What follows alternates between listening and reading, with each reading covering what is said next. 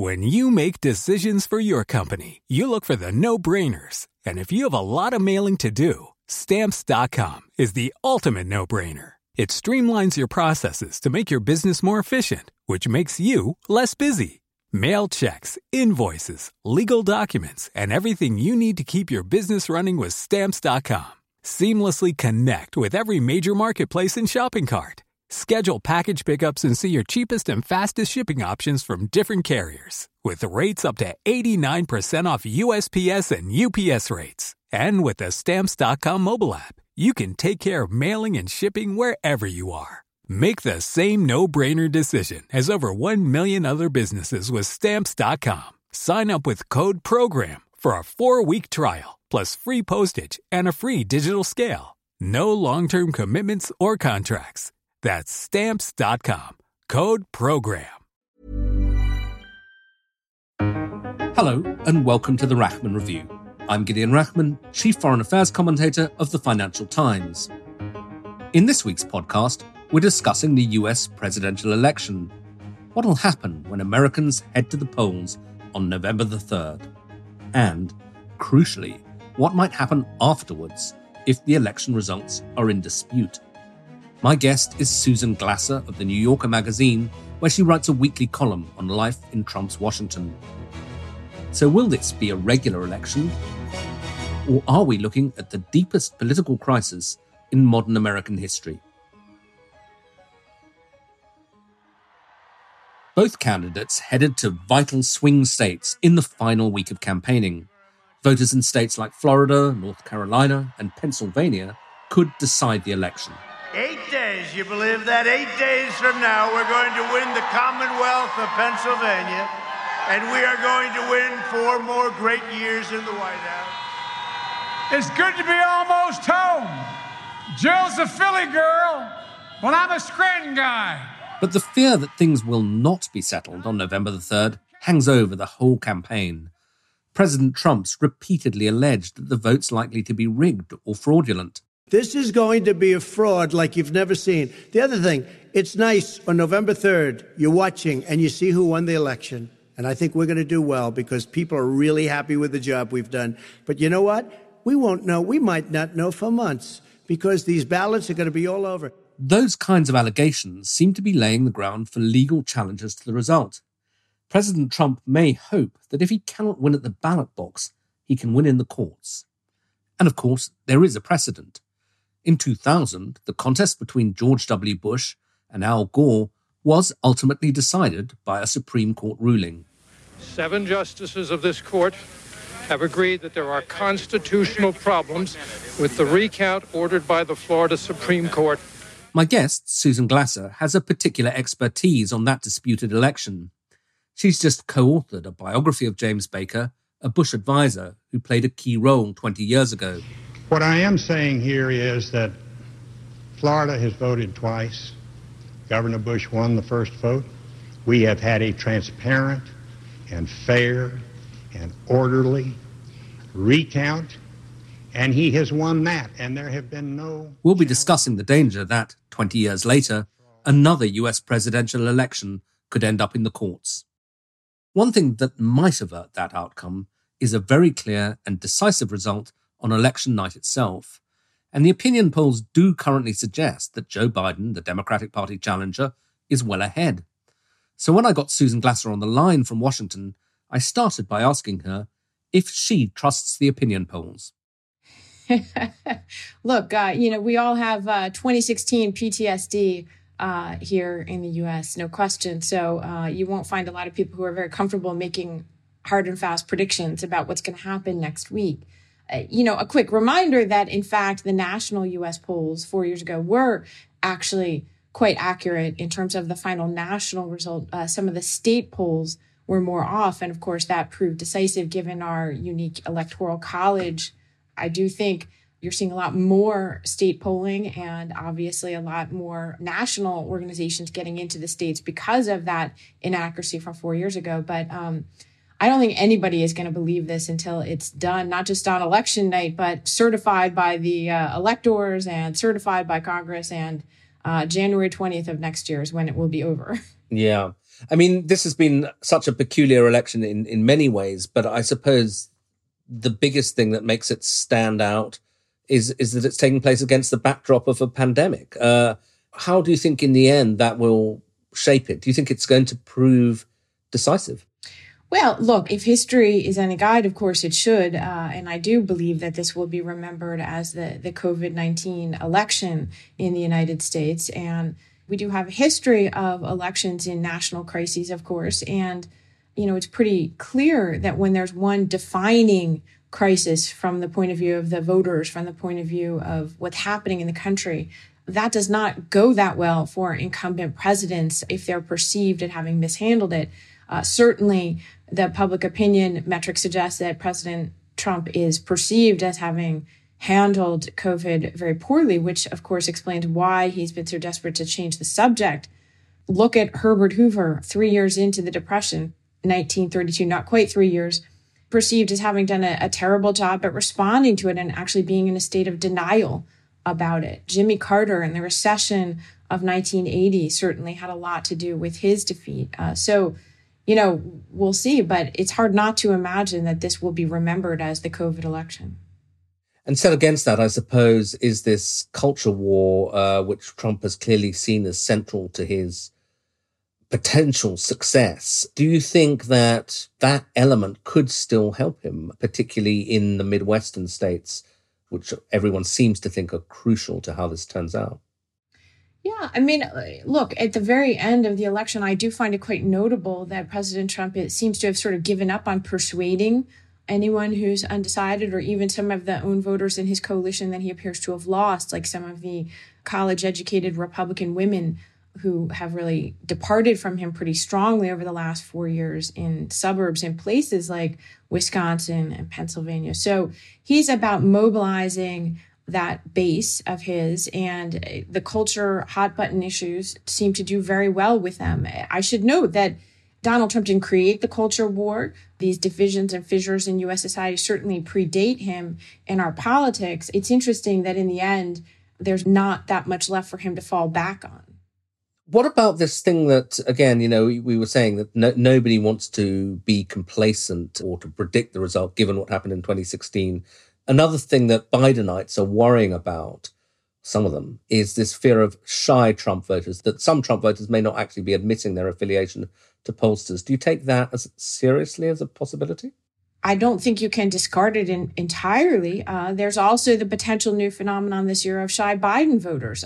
Certainly people who might be in very Trumpy areas of the country, very Republican areas of the country who have soured on the president, but might be reluctant to say so. And that, of course, is a consequence of the extreme polarization, right? That's true, I think, for Democrats and for Republicans. If you live in a community that is overwhelmingly on one side or the other, it becomes harder and harder to depart from the political mores and norms of that community. And so I think we're probably going to see that to a certain extent on both sides. Again, the part that's really unprecedented here, and I do think makes it harder to know if the polls are accurate, has to do with turnout. It has to do with the question of how is the pandemic and the new realities of this very distorted life we're leading right now, how is that going to shape people's behavior, their willingness to go to the polls? For example, we are having a coronavirus spike in many states and counties across the country, including many highly contested states and counties. For example, Wisconsin, when last I looked this morning, was number one in terms of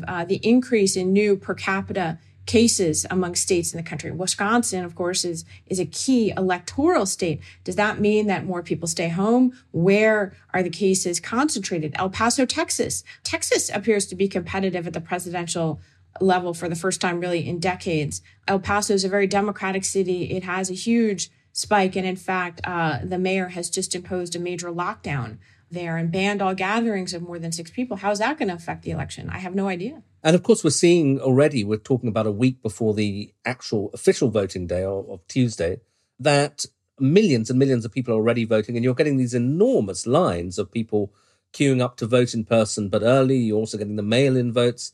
How does that play out? Do we have any sense yet of this early voting phenomenon?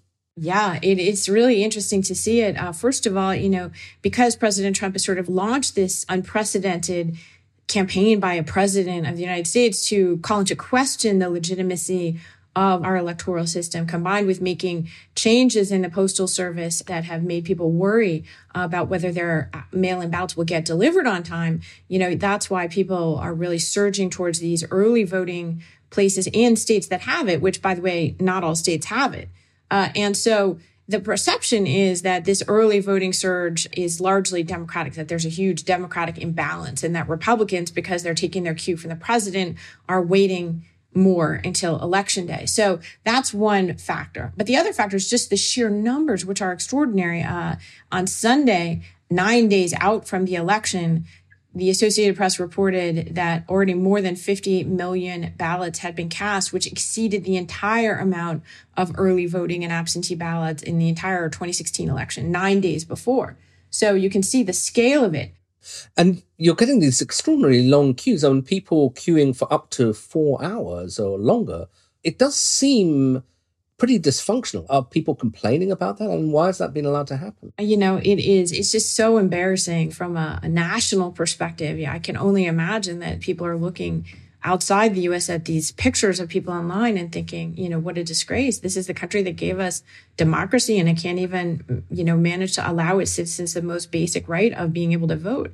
And of course, many of these long lines are in the South and in places where there are more African-American voters. And, you really have a situation where one party, the Republican Party, has had a fairly conscious effort at voter suppression. But the truth is the lines are not exclusively there. I'd say the strategy of doing everything possible to press down turnout is there. But many states are terrible at voting, truthfully. Look at New York City, which is a disgrace as well. Any idea why that's happening? Because it shouldn't be that hard to organize. Well, you would think, right? The country that sees itself as a leader in technology has been a laggard when it comes to voting. I guess the experts will tell you there's two things fueling that. Number one is an extreme decentralization, where it's not even just at the state level, but a welter of state and municipal and local and city ordinances and governance structures that oversee voting. Just the confusing tangle makes it hard to have widespread adaptation of best practices, number one. Number two, the different attitudes of the two political parties toward voting and turnout, which obviously can lead to different strategies. So you have the governor of Texas making war on plans to have drop-off boxes for the large number of new absentee ballots and mail-in ballots expected this year in Texas. So Harris County, home of Houston, fourth largest city in the United States, is allowed one drop-off box. And a Republican-dominated Texas Supreme Court just upheld that. Of course, then you have a state like Oregon, which has universal mail-in voting, has done that for years and has no problem with it. So it's just the wide disparity and decentralization is probably the biggest factor here. You said earlier that you weren't relaxed until actually January the 20th, if you ever get to relax at all, that is, alluding to this fear that everybody has that this will be a close election, that President Trump has repeatedly suggested it will be fraudulent and that he may dispute the election. How concerned should we be by this idea that this could drag on for weeks and even months? Very concerned. It doesn't mean it'll happen, but it really does depend on whether or not enough key states can have declared clear-cut winner outside of any margin of contesting, right? And so that would mean, can you declare a winner in that state on election night? Well, it would depend on whether they're able to count the absentee ballots in advance or whether they have a state where you have to wait, until 3 days after the election for all the absentee ballots. Then you would have the question of, well, how many absentee ballots are still outstanding, right? Can you say that just based on the election day results that the number of outstanding absentee ballots would not change the outcome either way? And so really, you have to have something we have not had in recent U.S. presidential elections, which would be close to a landslide result for a candidate in order to fully dispel those doubts. Okay, so you then move on to the next stage. Let's say it is close and it is disputed. How confident are you that America has the mechanisms in place to sort through that and get to the end of it and have a result that people will accept? I'm not confident at all, Gideon. I mean, that's what's so extraordinary about this. The best shot at legitimacy right now is a result outside of any margin of error on election night or in the immediate couple days around it. Anything other than that, and I think we're really headed into dangerous and uncharted territory. You say uncharted territory, but of course you've just published a much acclaimed joint biography of James Baker, who was Reagan's chief of staff, but also relevant to this, in 2000, as I understand it, oversaw the George W. Bush effort in the disputed election with Al Gore.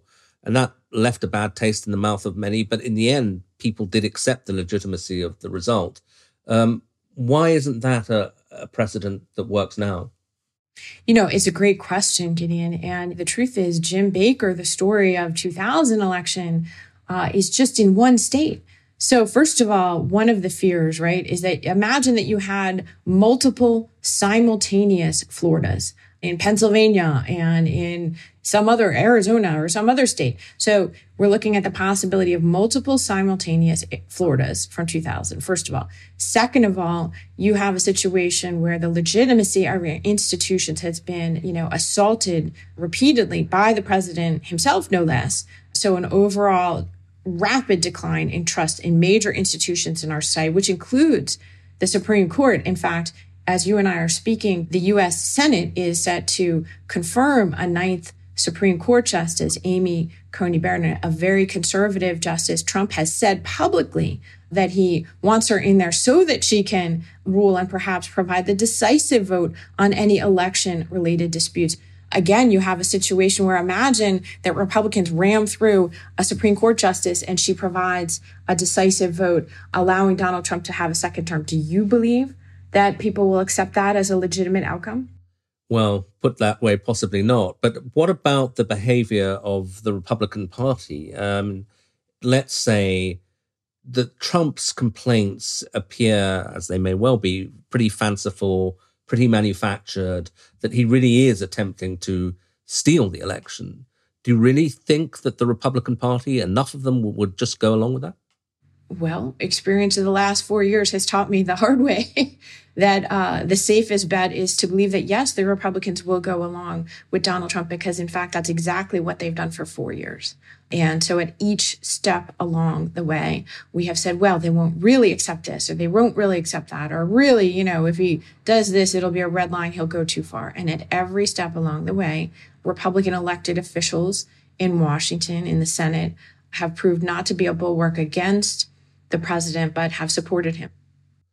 I guess what we're talking about is, in the worst case, essentially the collapse of American democracy. And it strikes me that a lot of the people who've been earliest to warn about what's happening were, like you, had a background of covering Russia. I don't know whether this is coincidental, but it's people like Gary Kasparov and Masha Gessen and Anne Applebaum and yourself. I mean, do you think that perhaps seeing how dark things can get there colored your view or gave you an early alarm as to America?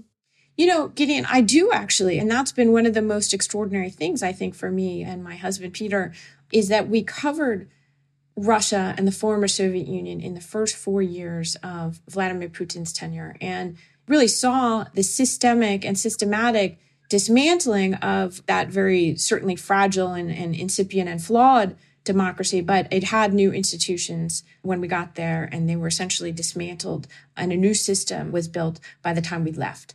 And that experience really was searing. I never expected it to also be relevant.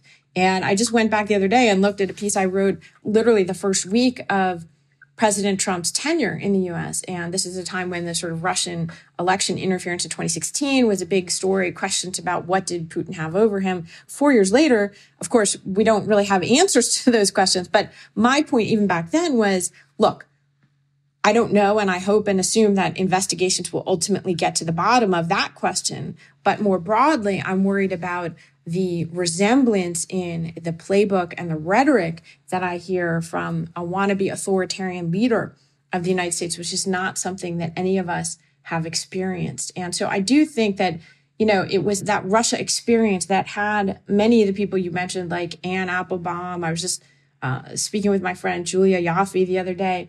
All of us, our red lights were blinking perhaps earlier than others because we recognized the playbook and the language of an aspiring authoritarian. Well, that would be a very bleak note on which to end. So let's try and think of something optimistic. I mean, it's pretty clear where your loyalties lie. I've written, I'm obviously want Biden to win, not Trump. But your most recent pieces for The New Yorker about Trump suggest a man who at some level actually does expect to lose. Correct. And by the way, he did expect to lose in 2016 because that's, strongly what the evidence suggested to. It was a very low probability outcome, but low probability, as we all know by now, doesn't mean no probability. And that's the bottom line, of course, going into this election. It's not impossible for him to win, but it remains quite unlikely. I would say in terms of the hopefulness, look, we were just talking about Russia. The United States is, of course, a country with a very different history, culture, institutions, and background than in Russia. And Donald Trump is a minority president. He has governed as such. He has campaigned as such. A majority of Americans have not for one single day supported Donald Trump and what he's doing to the country. So it's a quirk of our system that he got into office and he had the option to try to move toward the center, to try to bring in new voters. He never for one day took that option. And so again, what I would say is a large percentage of Americans are against this and have mobilized and worked hard. And in fact, you could say that the notable aspect of this election so far is its remarkable stability. Donald Trump started out quite behind to Joe Biden and has remained that way. Donald Trump has had, around 40 to 45% of an approval rating for the entire duration of his presidency, including into this most eventful year of 2020 and including into this campaign. If he had 45% of the vote next Tuesday on Election Day, that would be the biggest defeat since 1996 of a presidential candidate. Okay, well, we'll leave it there on that note, and we will be holding our breath and watching intently over the next week and also reading you. So thank you very much indeed, Susan, for taking the time in this last week of the campaign to talk to me. Wonderful to talk with you, Gideon. That was Susan Glasser in Washington, ending this edition of the Rachman Review. Next week, we'll have a result, possibly, and we'll be recording a special edition of the podcast the day after the vote. So make sure you download that episode and do tune in. You can find the show in all the usual podcast apps.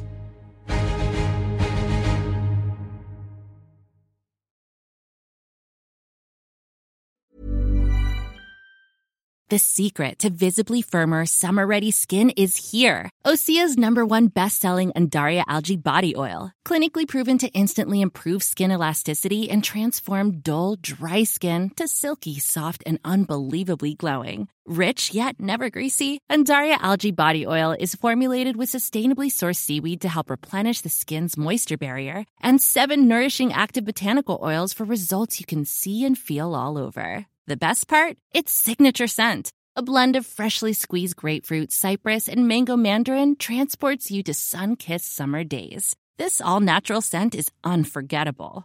Everything Osea makes is clean, vegan, cruelty-free, and climate-neutral certified, so you never have to choose between your values and your best skin. Get healthy, glowing skin for summer with clean, vegan skincare from Osea. Get 10% off your first order site-wide with code GLOW at OseaMalibu.com. That's OSEAMalibu.com, code GLOW.